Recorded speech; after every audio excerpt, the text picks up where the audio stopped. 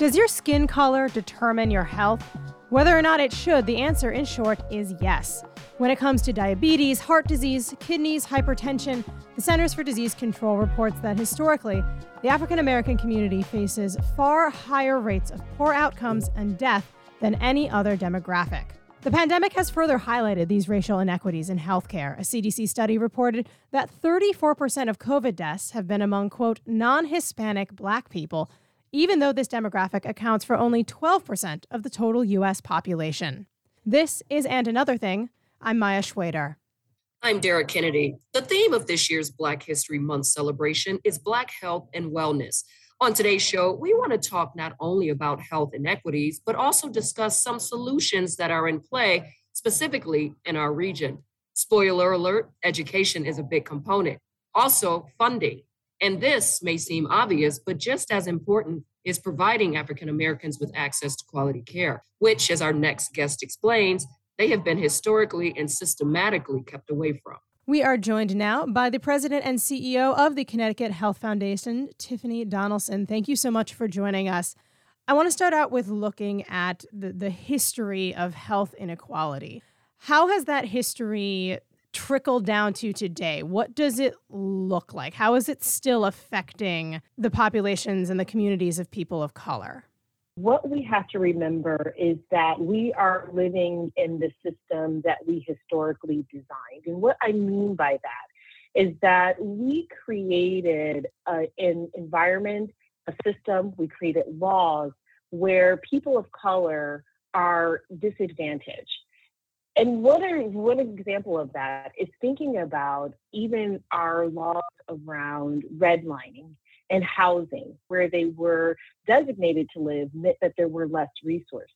You might ask, how does that impact us today? Well, our health isn't just going to the health system or going to a hospital or going to a doctor. Our health is encompassed around our ability to access the resources that make us healthy. It's all those things that are around us, which oftentimes are coined the social determinants of health. The historical context by which we live in has created an environment where people of color are economically disadvantaged related to education, housing, and other critical resources that impact all of our health. But our organization is really focused on breaking down the systemic structures that make it more challenging for people of color to live their healthiest lives. So it's a full 360 environmental issue. This isn't just people of color not wanting to go to the doctor. It is not about people of color not wanting to go to the doctor. It is about people of color not being in an environment that isn't promoting their healthiest life. It's about people of color and their experiences when they go to the doctor. So let's not fool ourselves that we also are living in an environment where there are a lot of stereotypes around people of color. And often that even shows up in our healthcare system. It's about people of color having the jobs where they can even enter the health system at a reasonable time. Think about your doctor's office, the fact that normally it is 9 to 5. And again, when you think about the history and the jobs that people of color often are having right now because of the history, they often can't make it to a doctor at 9 to 5. And so there are so many other factors than the personal place that, or the personal onus that we put on people and say, oh, they just don't want to be healthy. No, they may not have the neighborhood where they can walk in safely. They may not have access to the grocery stores where they can get the healthy food. They may live in a food desert. They may have been in an environment where they didn't have access to the best education so that they can get a job that's 9 to 5 so that they can take a break in the middle of the day to go see the doctor. There are so many structural factors that contribute to one's ability to be healthy that it's not just personal. So a person who is feeling ignored, stereotyped, misdiagnosed, mistreated, as we know happens, in a practical sense, where do they end up turning? So that's the unfortunate part. They end up either turning away from the healthcare system, and what that results in is an increased severity in conditions. So if you feel like you are not being heard and you are ignored, you may go home, where maybe you have family members that can give you home remedies or other things like that. But oftentimes that results in people not entering the healthcare system. So your organization, the Connecticut Health Foundation, was created specifically to look at and address these kinds of health disparities. What does your work look like right now? What are some of the biggest disparities that you're focused on solving? Primarily, some of the indicators that we look at are the prevalence and the outcomes for diabetes, asthma, hypertension, and maternal health, which all have very high disparities here within our state amongst people of color. And we are watching those indicators very closely. What we're focused on is making sure, number one, that people have access to the healthcare system. But we recognize as an organization that you cannot improve what you're not measuring. And so we also are really pushing the state to focus on the collection of race, ethnicity, and language data with the intent to then develop interventions to improve outcomes for people of color. We really see community health workers as a critical workforce for people of color because, again, these are individuals who are from the community and of the community that can help people of color navigate this complicated system. And we have seen community health workers and their value across the healthcare system. And we also recognize that all of this work needs to be done through what we deem as systems change. So really changing the policies and the practices that impact one's health. A lot of what you have been describing here would involve a lot of sea changes in the medical community and just our environment. Are you getting pushback on any of these from your colleagues in the medical community? When we first started as an organization 20 plus years ago, we did receive a lot of pushback and a lot of questions as to why we are focused on this work and in health disparities. I think that the past couple of years has illuminated and essentially put a spotlight on how the structural issues that we have been trying to combat have really impacted the health, not just for one, but for all. And I say that because we saw in COVID-19 the disproportionate impact of COVID-19 on communities of color.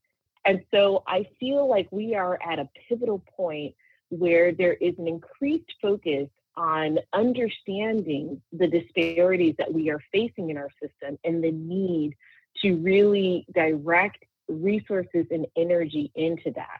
Even our state, just this past legislative session, passed a bill that really looked at health disparities across the board and has increased their focus as well as their resources on solving that.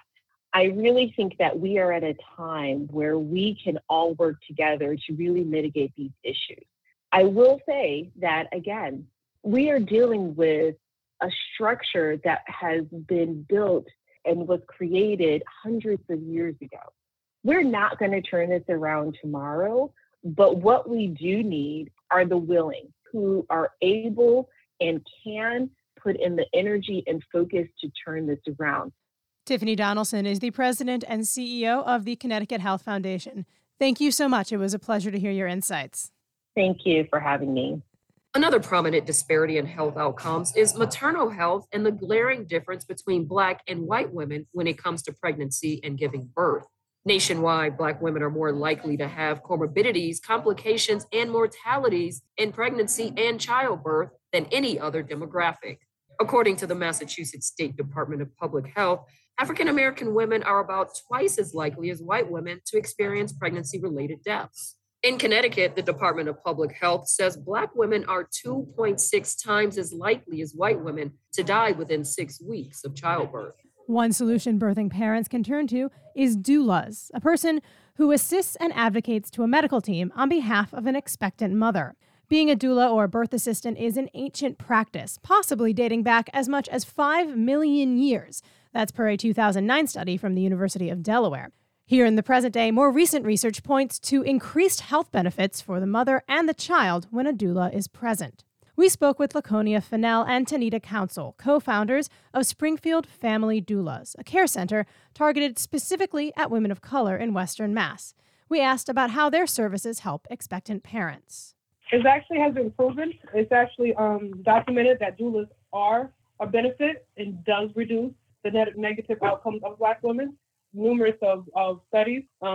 So by being there and actually have it done and being a witness of it, you can necessarily see just by something as simple as lowering the mom's cortisone on what's actually going on in the hospital around her. To actually have somebody beside her who wants the best out of her best outcome to benefit from a mom being in labor. Sometimes you'll have a mom who actually feels pressured into doing what somebody wants her to do instead of what she desires to do for her own body. And sometimes that requires with her not knowing the risks and benefits of each medicine that she tries to take. So sometimes we can be the advocacy sometimes on doctors' behalf by letting mom know exactly what's going on, as well as being the advocate for the mom to actually have them understand the best advocate to go along with the birth. Not all insurance companies cover the cost of doulas. To mitigate this, Massachusetts State Representative Lindsay Sabadosa has introduced an act that would extend Medicaid coverage to doula services. But while that bill received a favorable report, ultimately no action was taken. Ms. Council explains how doulas like herself get around the current lack of insurance options. It does clear kind of a barrier, but at the same time, we do understand our desire for our community. So we do offer sliding scales. We offer, if you are some type of assistance, some type of sliding scale to help you. We do barter, which means if you have a service that we can have and, we can offer our service, so we do barter. We want to understand where our community is coming from. So we want to match our needs for our community. So we try to do the best to make sure that our doula services is well broadened out there to people who need it. Ultimately, the co-founders said, a doula is there to educate and help the expectant parent on what they might not understand about what giving birth is really like. Sometimes it's just a form of communication. We watch movies, we watch TV shows, and we see women giving birth and think it's automatically going to happen that way. A lot of women don't have no education on what's actually going on in their body, what's actually going on when labor is happening, as well as how to calm their fears when this stuff is happening and how a lot of this stuff is normal. We have this depiction of, your water break, automatically you have to push the baby out from the TV. So by us being doulas, our main job is to educate moms to what exactly is going on in the body. So yes, misinformation and giving information is one of our major parts of what we need to do, or what we do. That was Laconia Fennell and Tanita Council, co-founders of Springfield Family Doulas. After the break, a family doctor shares how she's built relationships with patients of color and advises them on ways to advocate for inclusivity in healthcare. You're listening to And Another Thing. Stay with us.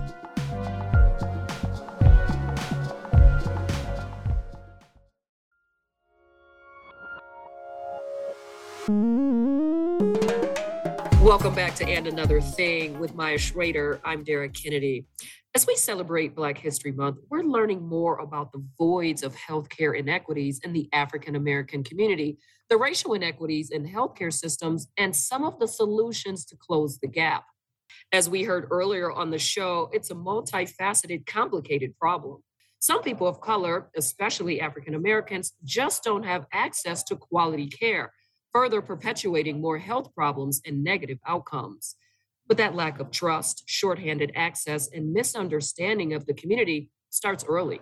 As our next guest explains, racial disparities show up even in the way medical students are taught. Joining us now is Dr. Jennifer Bradford. She specializes in family and addiction medicine with UMass Memorial Health in Worcester. Dr. Bradford, thank you so much. There is a lot to say about treatment disparities and outcome disparities for patients of color. When you are in the room with a patient, what do those disparities look like? A lot of those health disparities are preventable because I think that a lot of those health disparities are due to structural racism. Some of these embedded inequities within our medical system actually impacts the healthcare of our patients.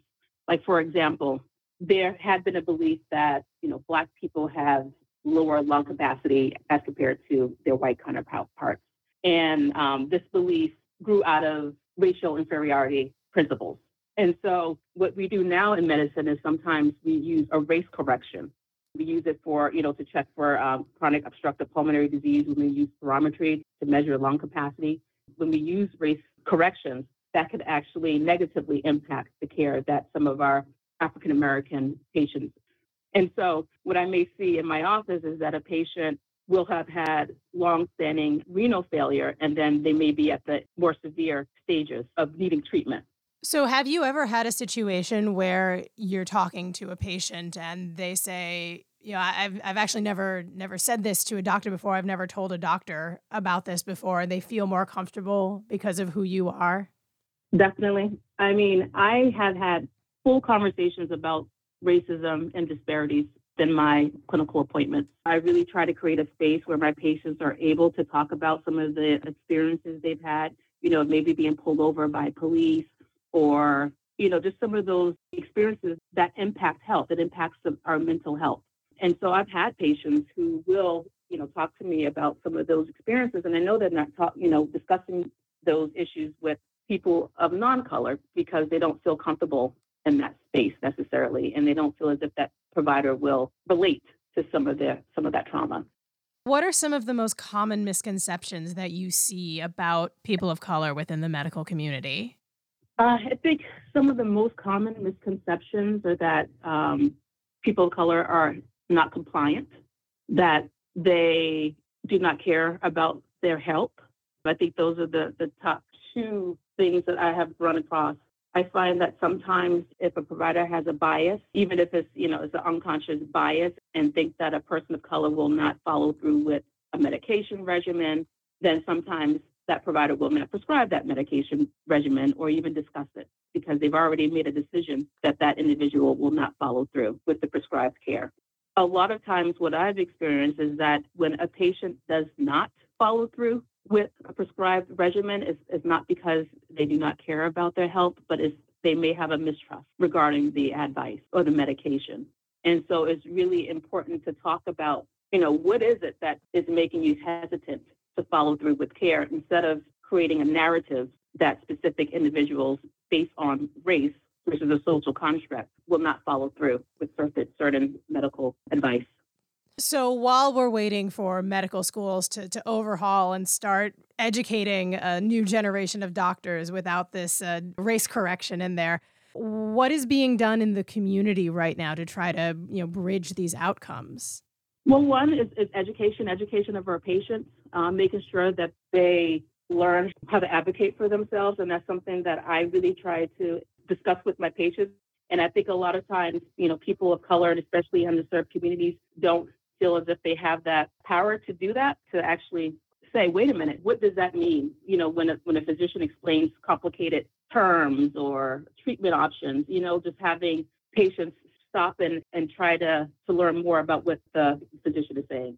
But then also, I think that educating our providers is I think that's a really important thing that we're doing, educating our providers and teaching them about racism, microaggressions, and bias.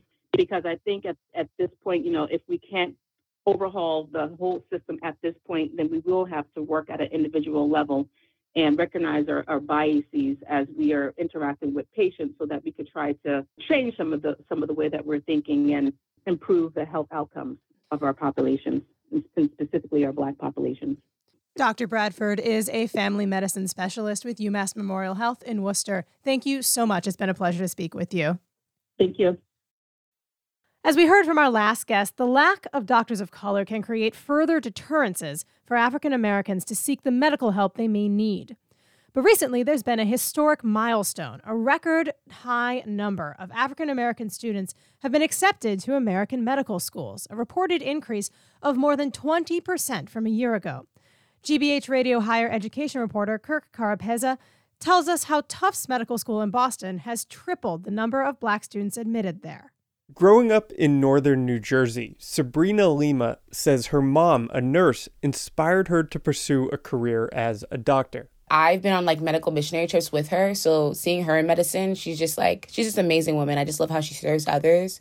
And I want to serve people in a similar way. The daughter of Haitian immigrants, Lima says both of her parents encouraged her to apply to medical school. For Haitian kids, either you're a doctor, lawyer, or you're an engineer. So when I said I want to be a doctor, like, they're not going to be like, no, why would you want to do? Like, they're like, yeah, my kid wants what I want for them. But they never pushed it. Last year, she was accepted into Tufts Medical School, where last fall, the number of new students who identify as Black or African American jumped from 9 the year before to 26. Across the country, the number of first-year Black students in the U.S. is way up. 21%, an unprecedented spike since 2020. We have never seen such an increase within a short amount of time. That's Norma Pohl Hunter. She leads workforce diversity efforts at the Association of Medical Colleges, and she points to research that shows across all races, patients are more likely to report satisfaction with their care when their doctors look like them. But only 5% of the country's doctors are Black. When Black physicians, male physicians are working with Black male patients, we see better outcomes in preventative care, around cardiac care. We've also seen that in terms of infant mortality as well. To address health disparities afflicting Black people, Hunter says more medical schools are adjusting their admissions procedures. That means they're looking beyond test scores and waiving application fees, allowing more students to interview remotely and looking more seriously at the role of unconscious bias in their decisions. While there was acknowledgement of that, I believe in 2020, the death of George Floyd, the murder of Black men and women really called into question this idea of a post-racial society. That acknowledgement is leading to more diversity on campus, says Joyce Sacchi, Dean of Multicultural Affairs and Global Health at Tufts. We've been working hard at this. Sacchi says the ongoing racial reckoning has served as inspiration for admissions officers to redouble their diversity efforts. Medical schools are like the Titanic. It's very difficult to move policies and processes, to be honest. But we are a medical school that has declared that we want to work towards becoming an anti-racist institution. This stand may have also signaled to applicants whom we accepted that maybe this is a place that they could make home. A major obstacle in making underrepresented students feel at home in medical school is finances.